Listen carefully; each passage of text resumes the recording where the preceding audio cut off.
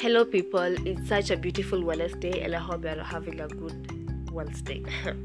Okay, so today I just want to give you a little snippet about style and fashion. I just came to realize one thing is that people really confuse style and fashion. Um, Style is all about self-expression. It's unique and very personal. Style is forever. It never has an end.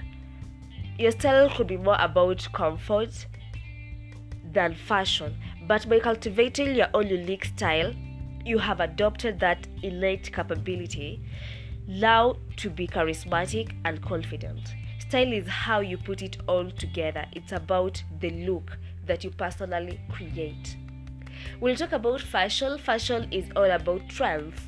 It is the clothing that you wear. It really doesn't give you style. It gives you something to wear that is either very much on trend or a more classic fashion. Collectively, it seems as inspirations and influence on you. So basically, just get to know with style, you are the person who is creating it. You're the person who is making it. You're working somewhere and it's more of self-expression. But with fashion gives you something to wear. Yeah.